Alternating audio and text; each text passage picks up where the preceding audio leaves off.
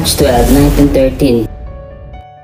Binigyan ng pangalan ang magiging capital city ng Australia. Ito ay inanunsyo ni Lady Denman, ang asawa ni Governor General Lord Denman sa Currajong Hill.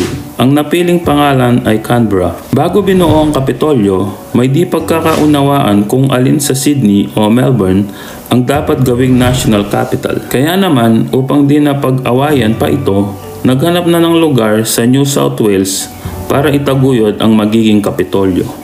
Isang taon bago i-anunsyo ang napiling pangalan, ang gobyerno ay tumanggap ng mga suwestyon sa publiko kung ano ang mga pagpipili ang pangalan. Kabilang sa mga kinonsidera ay New Era, Olympus, Paradise at Shakespeare. March 12, 1918. Naibalik sa Moscow ang pagiging national capital ng Russia. Sa loob ng mahabang panahon mula 1713, ang St. Petersburg ang hinirang na kapitolyo ng nasabing bansa. Ang Moscow kasi noon ay nakaranas ng iba't ibang sakuna tulad ng The Black Plague na kumitil sa maraming buhay sa Moscow at ang mga kabilaang sunog sa syudad. Ang Moscow ay naging kapitolyo muli sa ilalim ng administrasyon ni Vladimir Lenin noong 1918 dahil sa pangambang revolusyon sa St. Petersburg, at ito rin ay naging isang estratehiya upang hindi masakop ng ibang bansa.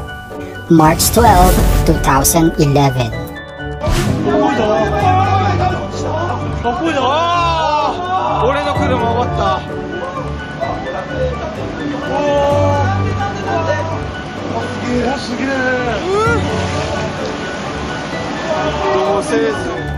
Isang araw pagkatapos ng Japan earthquake at tsunami, isang reactor ng Daiichi Nuclear Power Plant sa Fukushima ay sumabog.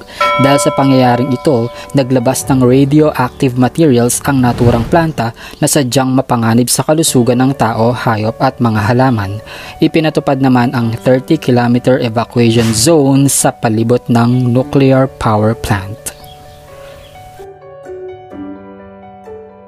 March 13, 1988. Binuksan ang Seikan Tunnel sa Japan. Ito ay may tuturing na pinakamahabang tunnel sa mundo na may parte sa ilalim ng dagat. Matatagpuan ito sa pagitan ng Aomori at Hakodate Prefecture sa Japan.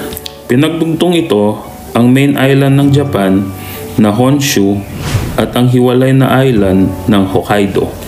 Ang tunnel ay may haba na 53.85 kilometers. Ang 23.3 kilometers dito ay nasa ilalim ng dagat. May lalim itong 240 meters below sea level at ang 100 meters dito ay nasa ilalim ng seabed. Sa ngayon, patuloy pa ring napakikinabangan ang naturang tunnel na may dual gauge rail tracks. Tinatayang 2 to 3 milyon na pasahero ang dumadaan dito kada taon. March 13, 2013.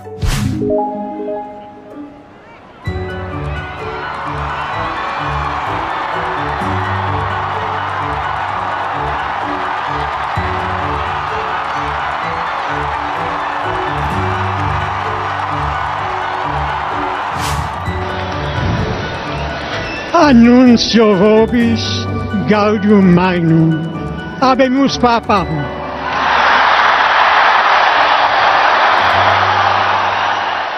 Inihalal si Pope Francis bilang bagong Santo Papa matapos mag-resign ni Pope Benedict XVI noong February 28. Sa kaparehong taon, isinagawa naman kaagad ang Papal Conclave para piliin ang magiging bagong pinuno ng simbahang Katoliko. Jorge Mario Bergoglio ang tunay na pangalan. Si Pope Francis ay isang Argentinian at ang kauna-unahang Santo Papa na hindi taga-Europa mula pa noong 18th century. Napili niya ang papal name na Francis upang magbigay pugay kay Saint Francis of Assisi.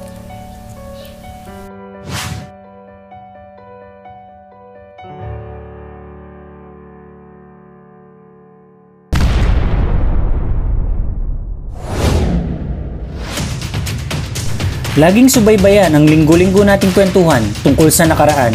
Mapapakinggan din kami sa lahat ng podcast app na meron kayo. I-search lang ang FYI Pinoy. Maraming salamat mga ka-FYI.